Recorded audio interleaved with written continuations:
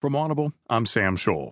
From the Washington Post World section, Syed Salahuddin and Loveday Morris write, Officials: at least 30 Afghan police cadets killed in suicide bombings outside Kabul.